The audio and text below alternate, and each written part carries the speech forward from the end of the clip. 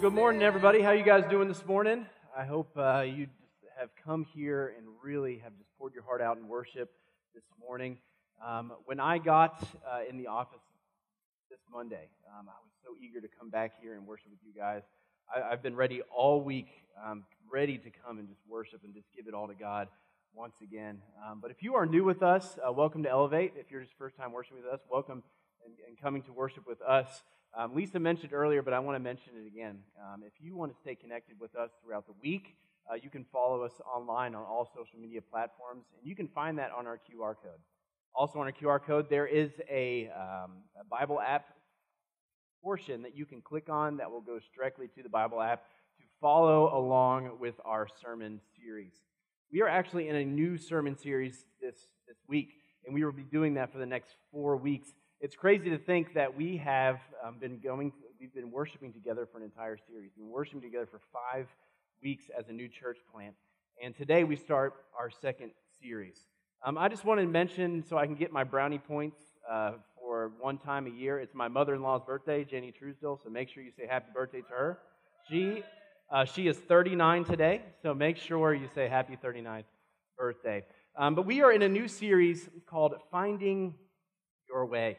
This is a series we're looking at a very old story in the Old Testament, and we think that if we follow along with the path that these Israelites take, they kind of go through the same path that we do on our path towards Christ. In this story, it takes place in Numbers. They also reiterate this story in Deuteronomy, so you can find it in both places. But this is a very, very small portion, but made a huge impact. And kind of their decision that the Israelites made during this time really follow them for the rest of history. You can even see in Jesus' time that they kind of reiterate and they kind of talk about and bring up this mistake that the Israelites made in this time. So we are just past the Exodus. So we have Genesis with Adam and Eve. We have it through where they were going to slavery. They get out of slavery in Exodus with God coming to Moses, saying, you need to bring your people out of Egypt to the promised land that I have placed for you. So why don't you go and get the people and go to the promised land? So they're kind of at the end of that. They've exited out of slavery, and they're going towards the promised land.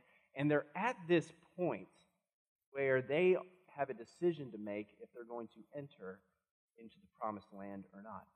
So what they did is God said, hey, why don't you send some people into the promised land to check it out, so everybody kind of understands what they're getting themselves into. So they decided there was 12 tribes that were part of these Israelites, and they took one person from each tribe and sent them out into the promised land for 40 days, just to check it out. And that's where this story starts out.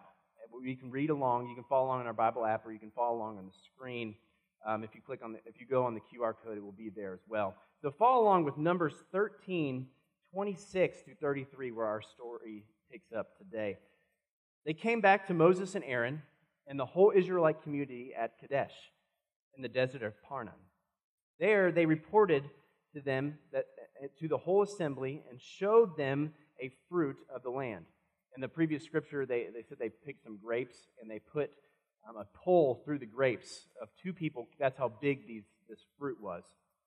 And it says, they gave Moses this account. We went into the land to which you sent us, and it was flowing with milk and honey.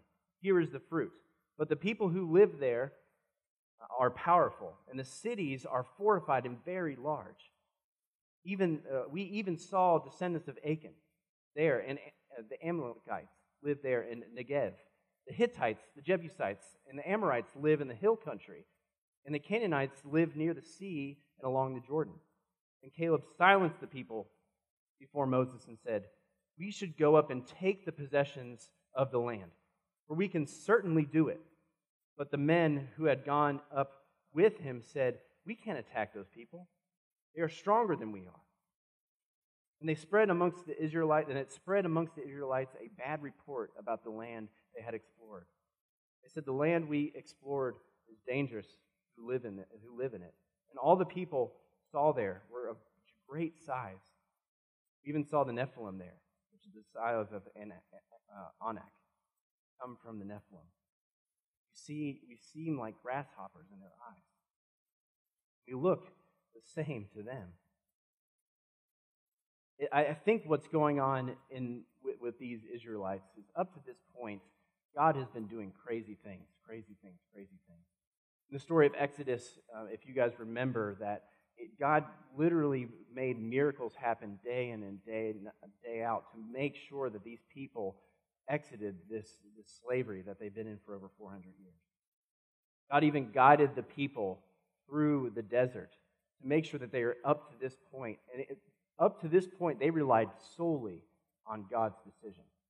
It made it seem like they didn't really have a choice. They were just following. And up to this point, God said, hey, why don't you go and make a decision for yourself? And the people were like, well, God, we don't want to go there. God, we don't want to go there. It's dangerous there. If we stay here, if we don't cross the Jordan, it's safe here. Why in the world would we go to where it's dangerous? But the 10 spies thought it was a terrible idea. And they convinced everyone in the camp that we should not go over there because it's dangerous. In the story right after this, you see God is furious. He is so mad because he has led these people from being enslaved. He got them out of slavery, which they hated. And he led them to a place where he was going to give them the entire land. The entire land. And they chose, it's dangerous over there. We don't want to go over there. We want to stay where it's safe. And in response to that, God and Moses had a conversation. This is what he said here. The Lord replied, I have forgiven them, as you asked. Nevertheless, as surely as I live, as surely as the glory of the Lord fills the whole earth, not one who has saw my glory and the signs I performed in Egypt and in the wilderness disobeyed me and tested me 10 times. No one of them will ever see the land I promised on oath to their ancestors. No one who has treated me with contempt will ever see it. But because my servant Caleb had a different spirit and follows me wholeheartedly, I will bring him into the land he went to, and his descendants will inherit it. Here's the thing. No one will enter into the promised land. It says that no one will enter into the promised land that saw the wonders and the great signs that he did in Egypt. All the great signs and wonders that he did when he parted the Red Sea. He made sure that every single person that was above the age of 18 made sure that they were not going to enter into the promised land. What they did was God promised that they were going to wander the desert 40 years, make sure that every single body would fall, so that the next generation would go into the promised land. One of my favorite things that I love talking to people, I've probably talked to many of you about this, is I love listening to people's testimonies. I love listening to where they were when God entered their life and what they're doing now. That is a basic testimony. I love it mostly because there are some crazy testimonies out there. There are some things that people were a part of before they met Christ, and God entered in an absolutely crazy way, and then because of that, they are doing some crazy things in the faith right now. I absolutely love hearing those stories. I want to share one with you that I heard when I was in college. This guy lived down the hall from me, and I met him. He was a non-traditional student, meaning I think he was like 28, and the rest of us were 18, and he was a freshman. We started school at the same time, and I knew by looking at him that he had experienced something in his life.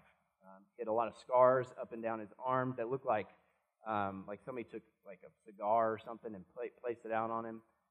He had a big scar down his arm. He had some tattoos that looked as though a 10-year-old did them with like a needle.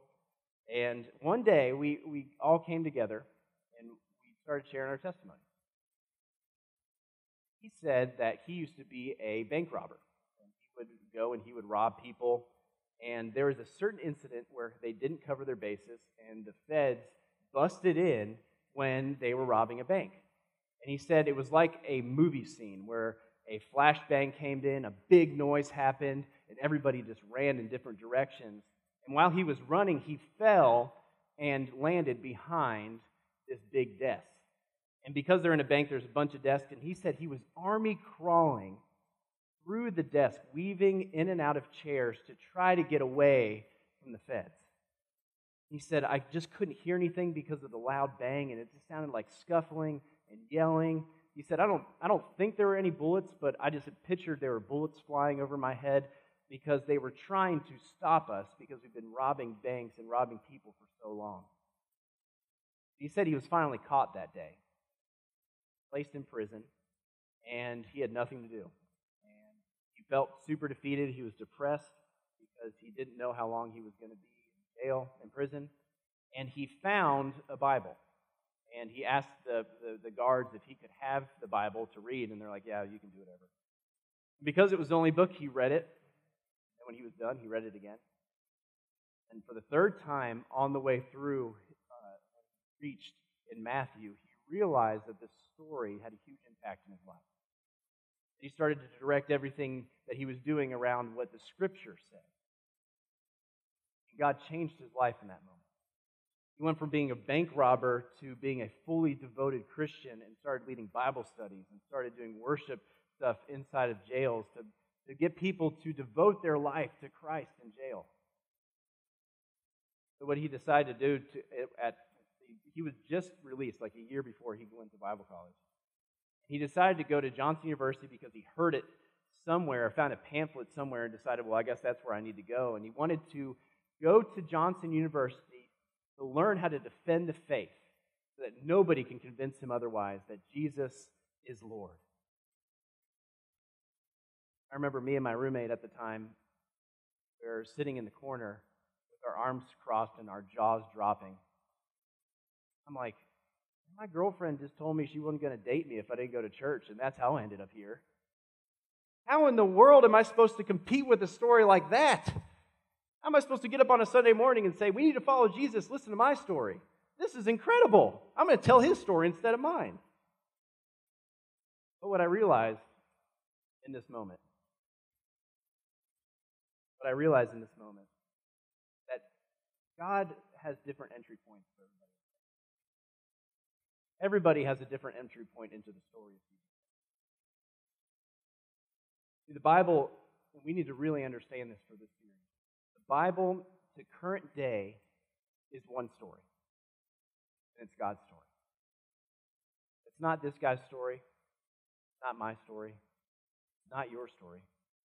We just had the great opportunity of entering into his story at some point in our life, and we're all going in the same direction towards God. See, the moment when the Israelites enter the story is when it all went away. They had an opportunity to enter into God's story, and they decided against it because they were in their discomfort. They thought that they could just continue to go on. They thought the hardest part of their life was over. And then they enter into another point, and they got scared. And in that moment, they decided, no, God, I don't want to follow you in this way because it's scary over there. There's fear over there. What their most fearful thing was being in discomfort. What they lacked in this moment was wisdom on what's happening in God's story. So the next 40 years, God did not want to give up on these people. God knew, and he promised from the moment that he talked with Abram that his chosen people his Messiah was going to come out of these people. So God followed through with his promise. And over the next 40 years, he put them in kind of like a fishbowl. He controlled their environment.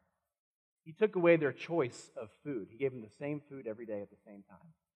He took away their choice of clothes. He said, look, you're going to go along these 40 days, your clothes aren't going to fade. You're going to wear the same clothes every day. I don't want you to worry about clothes. He even told them where to go. He put a pillar of fire at night, and he put a massive cloud during the day. And he said, look, you're going to follow this and just go wherever it goes. I don't want you to make a decision on where you're going to go. Just follow me. For an entire generation, their kids only knew following God. over 40 years, they never had to make a choice about where they're going to go.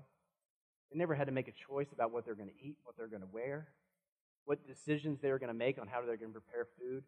None of it. All they had to do was make sure that they were going to follow God wherever He went. You can only imagine what that did. Over time, we see that these people go from being completely disobedient to God. When Moses would go and talk to God, they would just immediately disobey. But over time, you see these people go from being disobedient to immediately obedient after 40 years. The one thing that I'm a very visual person. I love, if somebody explains something, I love visualizing it in my head. This is probably not overly great, but I love when in Scripture when you would read a heavenly moment that nobody understands on earth and you try to picture it. You try to read things like Revelation and you try to read things in the Psalms and Isaiah to just describe the majesty of God and you try to picture it in your mind, but it's just, you know that it's not the majesty of what it actually is supposed to be. But when I read this story, I've really visualized God's story as a massive highway. Like there's entry points at all points in your life, and you can jump on, but there's only one exit at the very end. Right when you decide to get onto God's story, there's only one way that it's going to end, and that's at the end of life with God. At the very beginning of Genesis, whenever Adam and Eve fell, there is a highway from that point all the way to the end of this earth. Now, this highway is not perfectly straight. In this moment, you see that there is a slight curve in there. And for 40 years, they wandered the desert to try to make sure that they obeyed God in every single way. And in the same moment, whenever we enter onto this highway towards God, right when we enter on, we have to understand that this highway is perfect. That God's path is perfect.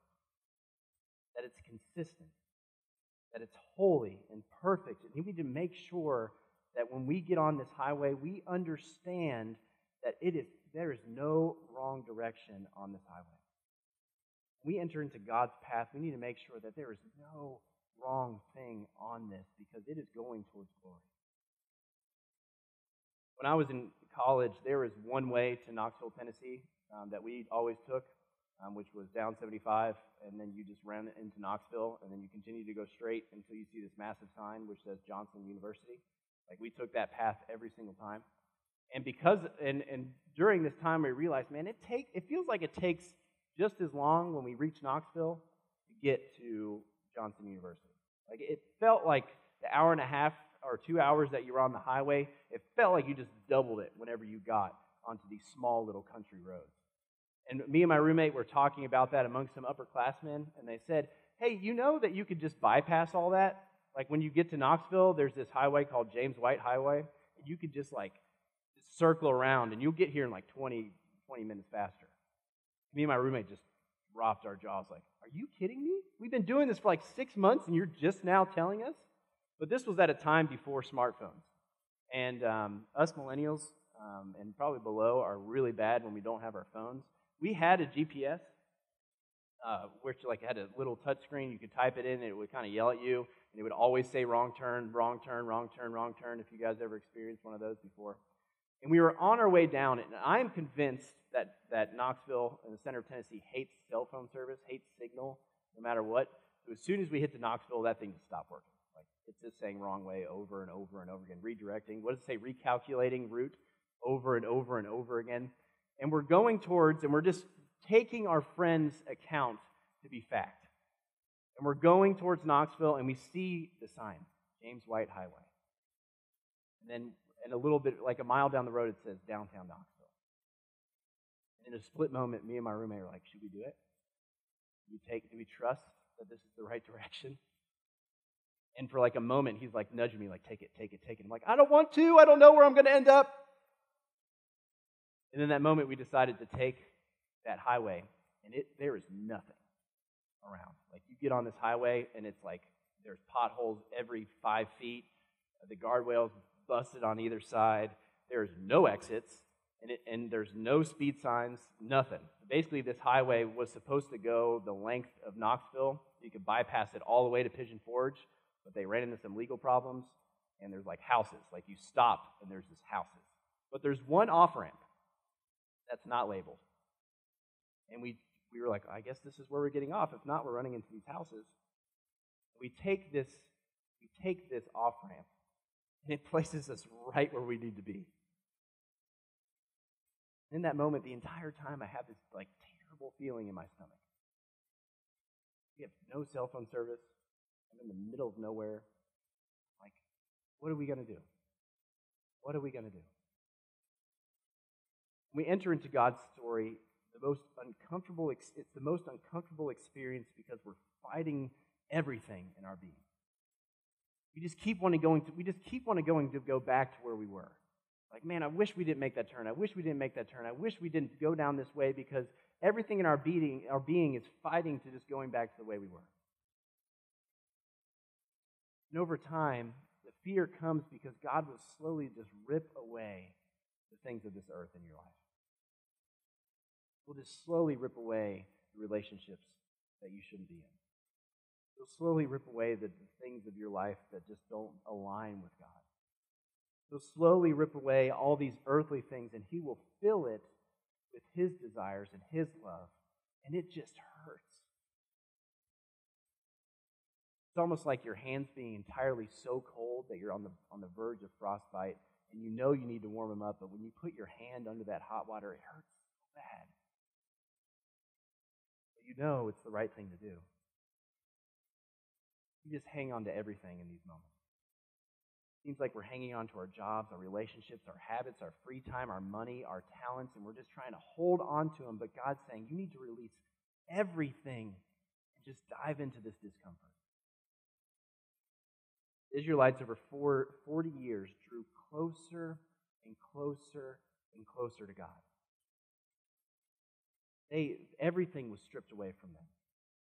Everything, all their things they were comfortable about, all their decisions they used to do, all their relationships they used to do, even their slavery became comfortable to them. And in this moment, God ripped away all of their comforts and put them in a situation where they fully had to trust God. You see over time that instead of grumbling and getting frustrated and trying to go back to where they used to be, they slowly decided to draw near to God. I'm going to give you a little insight on what it's like whenever God calls you into ministry. A lot of you guys have experienced this in some way. I promise you have. Whenever you are going down a certain path in life and God calls you out of where you are and wants to place you in a position where you're going towards God. When you're called into ministry, God ruins your life completely. Because you have plans for your life. Even if you're a Christian, you're like, I can be a Christian, but I can also be an accountant. I can be a Christian, I can also play sports. I can be a Christian and I can go to business school, I can go to law school, I can be a mechanic, I can be a handyman. I can be a Christian and do all of these things, but when you are called to ministry, God completely ruins everything that you have for your life. What He does, He changes your life to His life. Saying, look, you put all the identities on yourself. Yeah, you can still be a Christian and do these things, but it's no longer about what you want, and it's about what I want. He completely ruins everything that you try to do. If you try to go down the path anyways, He'll just make you hate it. It's almost like when you really love this one food, and then your taste buds go away, and then you're like, I don't want to eat this anymore.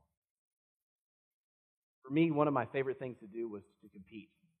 I loved playing sports. Everything became a competition. Some of you people can relate to that. I loved competition. I loved watching football with other people and just rooting for my team and like getting really frustrated when they didn't win. I loved being a part of that. Like it almost brought fellowship with you. Playing sports in high school and then in college. I loved it. Even some ministers are really competitive.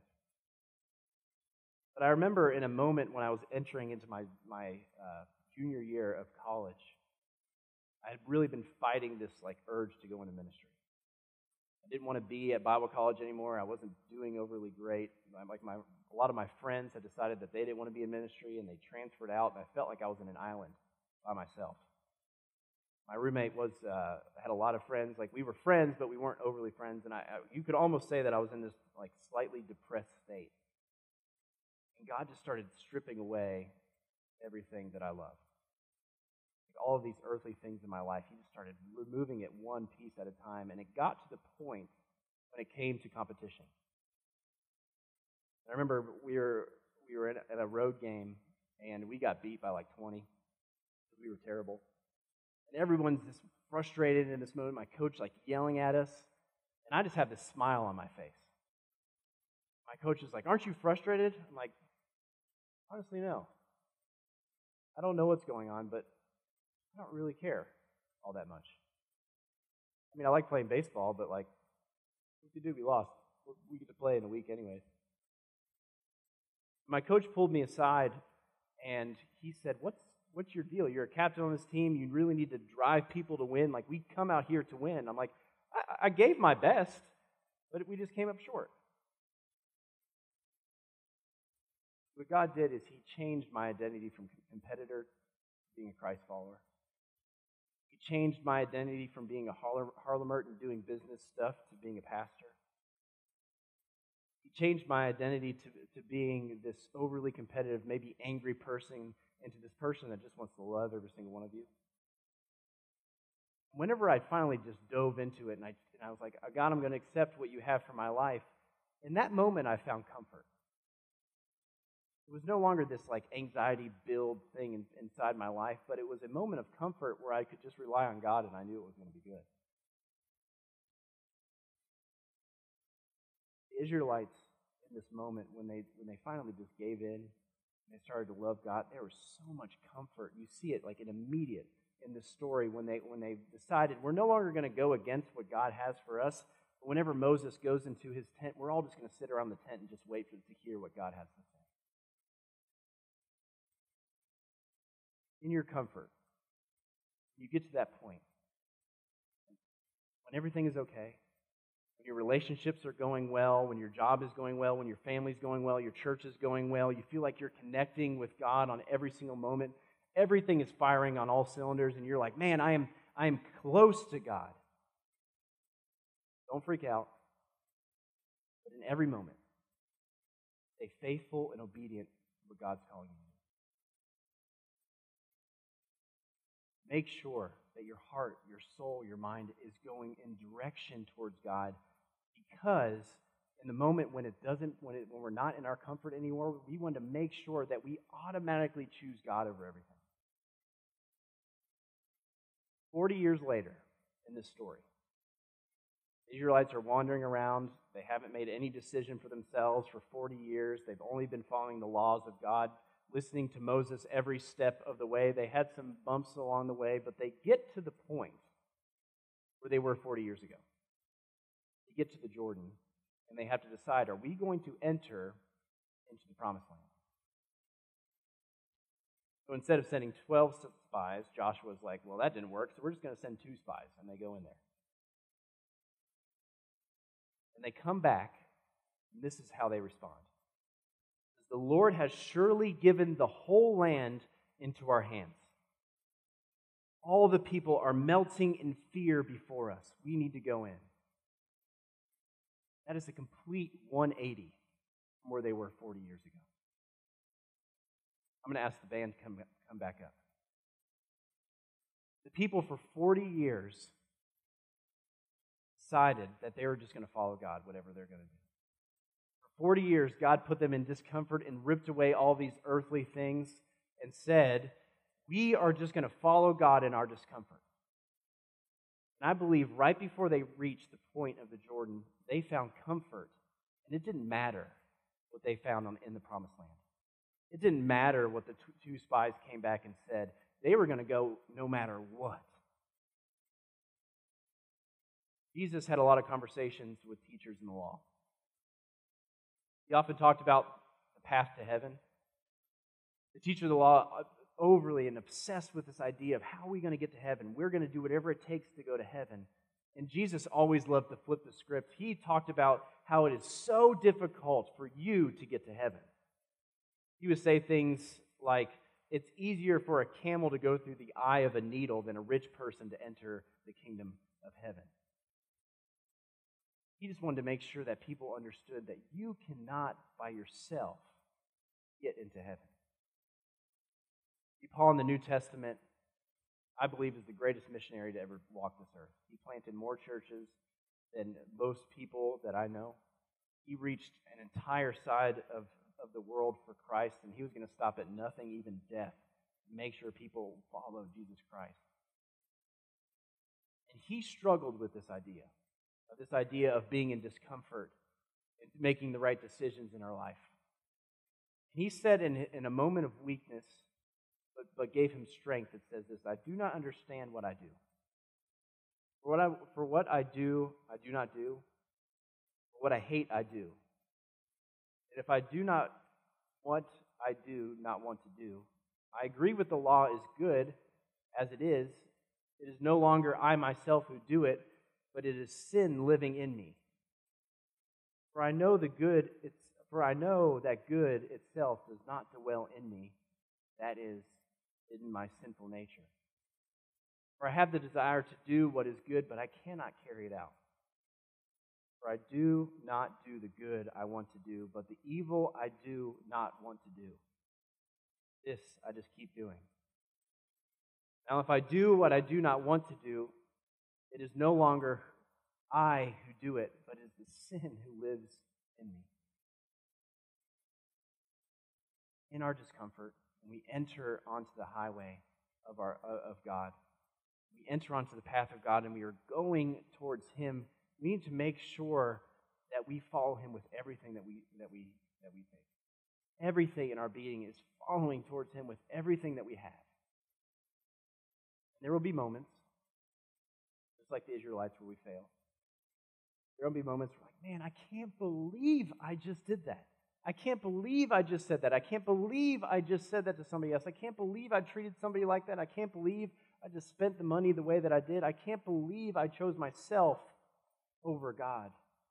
I want you to rely on this, what Paul said at the end of his story. He said this, thanks be to God who delivered me through Jesus Christ our Lord. As we continue this series, as we get onto the path of God and we're going towards Him, sometimes it just doesn't make sense. Sometimes it seems like it's taken forever, just like the Israelites felt. Sometimes it feels like the outcome of the situation isn't what you want. And sometimes when you're on that path towards God, you fail. Sometimes it feels like other people's story is just so much greater than yours and you just don't want to try. I want you to confidently say with this, thanks be to God who delivers me through Jesus Christ our Lord.